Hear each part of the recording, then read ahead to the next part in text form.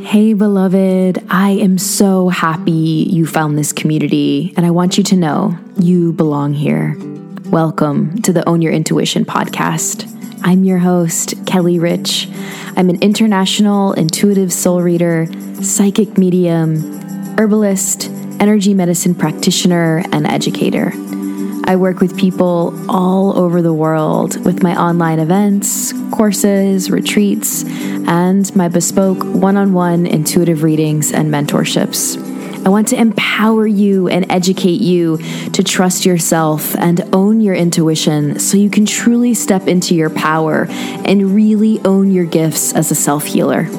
You can schedule your next session with me or register for an upcoming event, course, or retreat at my website, kellyrichintuitive.com. You can stay connected with me on Instagram at kellyrichintuitive. Hi, beloved. Today I am talking to you about healers and witches and medicine women and seers and seeresses and I love this topic, and to me, healer means witch, and witch means healer. We have been punishing people, and mostly women, for eons because were afraid of their power. I say this with conviction because I believe we fear what we don't know or we don't understand.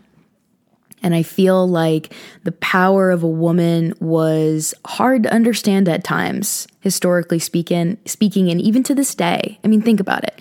Men often say they feel entranced or they were seduced by a woman, that a woman or a person, albeit, stirs up desire and feelings for them. And this can make them feel out of control.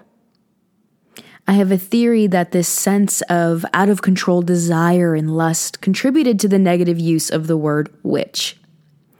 And in my 6th month Own Your Intuition group mentorship that's happening right now, the theme for this group, and I always sit with the collective aura of the group mentorship and tune into what I'm seeing and what I'm hearing, and I create a special playlist for them around it, and the entire time that we spend intimately is around their topic, and theirs is healing the witch wound.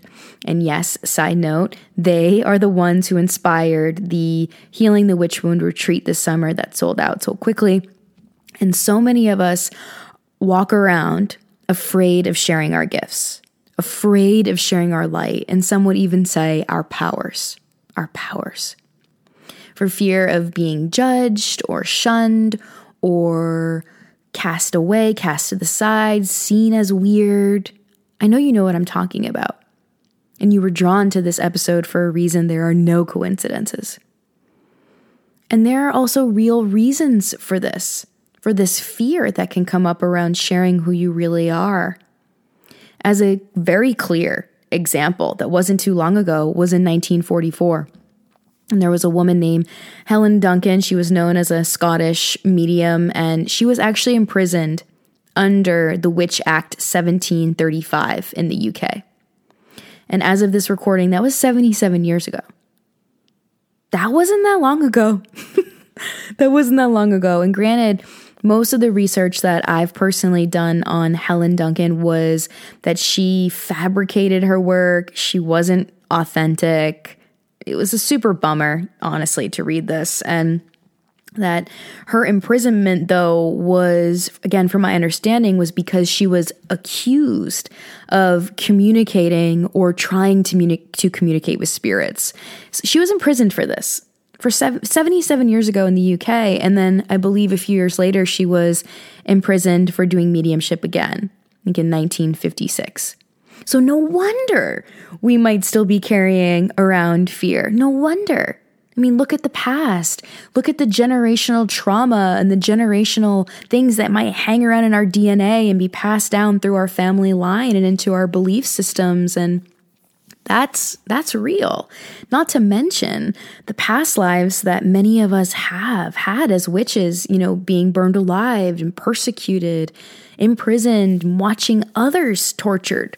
And for most of the time, this was because the term witch meant that the person was a healer, yet witch was something to fear because healing was the thing to be afraid of.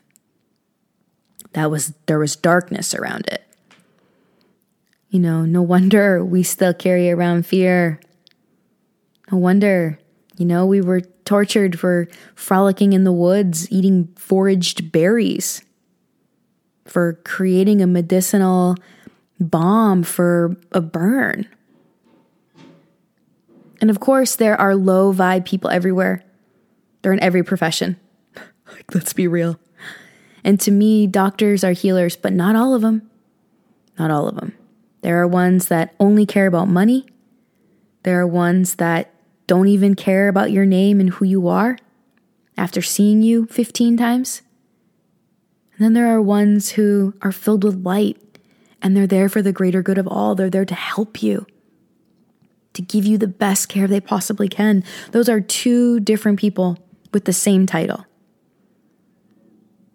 There are lawyers who fight for justice, and there are ones who can't look themselves in the mirror. There are healers who do their work for the greater good of all and have done their own work to heal, and then there are those who scam, steal, cheat, and lie. There are shadows everywhere, all over the world. One of my first exposures to witches and the term witch was actually the movie Hocus Pocus when I was younger. If you haven't seen that movie, we actually can't talk until you watch it. No, I kid. I half kid. I recommend if you haven't seen Hocus Pocus and you're listening to this episode on witches and healers and medicine women, I would go watch Hocus Pocus and put it on your calendar to make it a date to do so. That was one of my all-time favorite movies growing up. And in Hocus Pocus, there are 3 witches who essentially suck the lives out of little children to survive eternally. I know that sounds terrible. It's a kid's movie. Come on, it's not that bad. But looking back, watching it as an adult, I saw it so differently than I did as a child. And if you know Hocus Pocus, you can see it in your mind's eye. If you haven't seen it, you can just listen and visualize it in your own mind's eye. But the term sucking the lives out of little children to me as an adult looks as if they're sucking their aura. They're sucking their life force. The life force energy is being exposed around their physical bodies when they drink this potion. So the potion makes it so they can take their aura and take their life force within them, and it makes them younger and it makes them immortal to some extent. You got to watch the movie. And I always felt like I was never scared watching it. Maybe a little bit of fear because that's kind of dark. Like sucking the lives out of little children. What? That's there's some darkness there. And some would use even other terms like that even really does happen, not to that same extent, but aura leaks and rips in the aura and stealing other people's energy or taking it, and energy vampires. We've heard that term kind of thrown around here and there. That can all kind of be related to what goes on in this movie Hocus Pocus.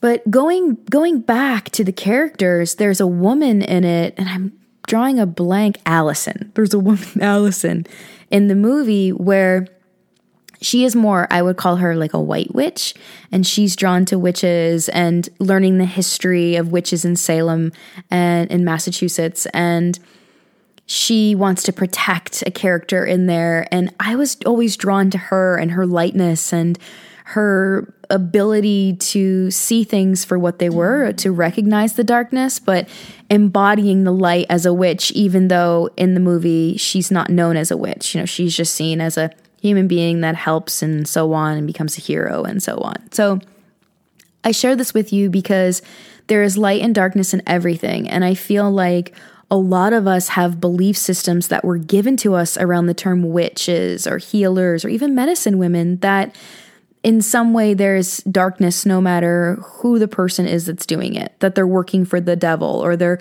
doing spells so people do things for them. If you do spells to manipulate someone else, or you are doing the work that is shadowy, like I don't have time for that. That is not what I'm interested in. No, thank you. I have no part of it. That's not what I do. No. Big boundary that goes up. Thank you for teaching me that you are here. I am not playing with it. I'm not even toying with it. I'm not even interested, and so on. Do you see? That creates a boundary, even that language. So when we talk about witches, to me, it's about reclaiming your power. And we are all healers. We are all healers. I read something the other day and someone was saying that they believe that you could only be psychic if you were X, Y, and Z.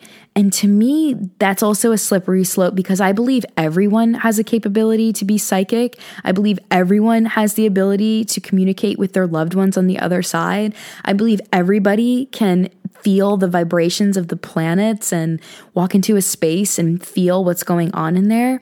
It's just that some people are born with a greater ability than others, and some people need to take more time and spill more dedication and commitment into whatever they're drawn to. If you're drawn to mediumship, but you don't feel like you have a strong connection to the other side, it's not that you're not gifted. It might just mean that you need to really dedicate time to hone in on that craft.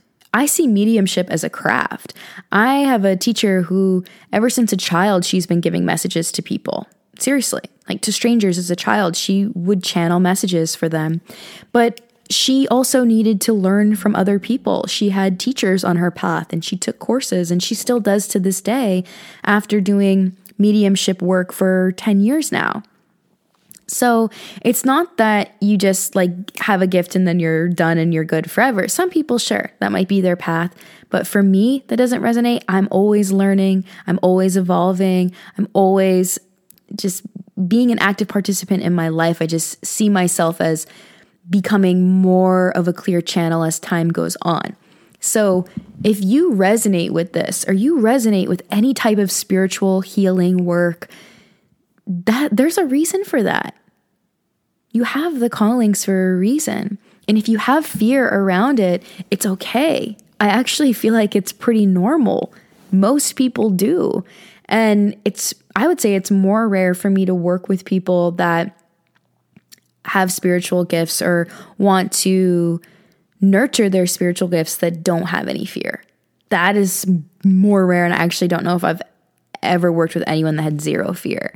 So it's really about getting intimate with your fear, moving past it, having a teacher or a mentor, or even your favorite book that brings you comfort, that keeps you along this path of following your callings and what lights you up is important.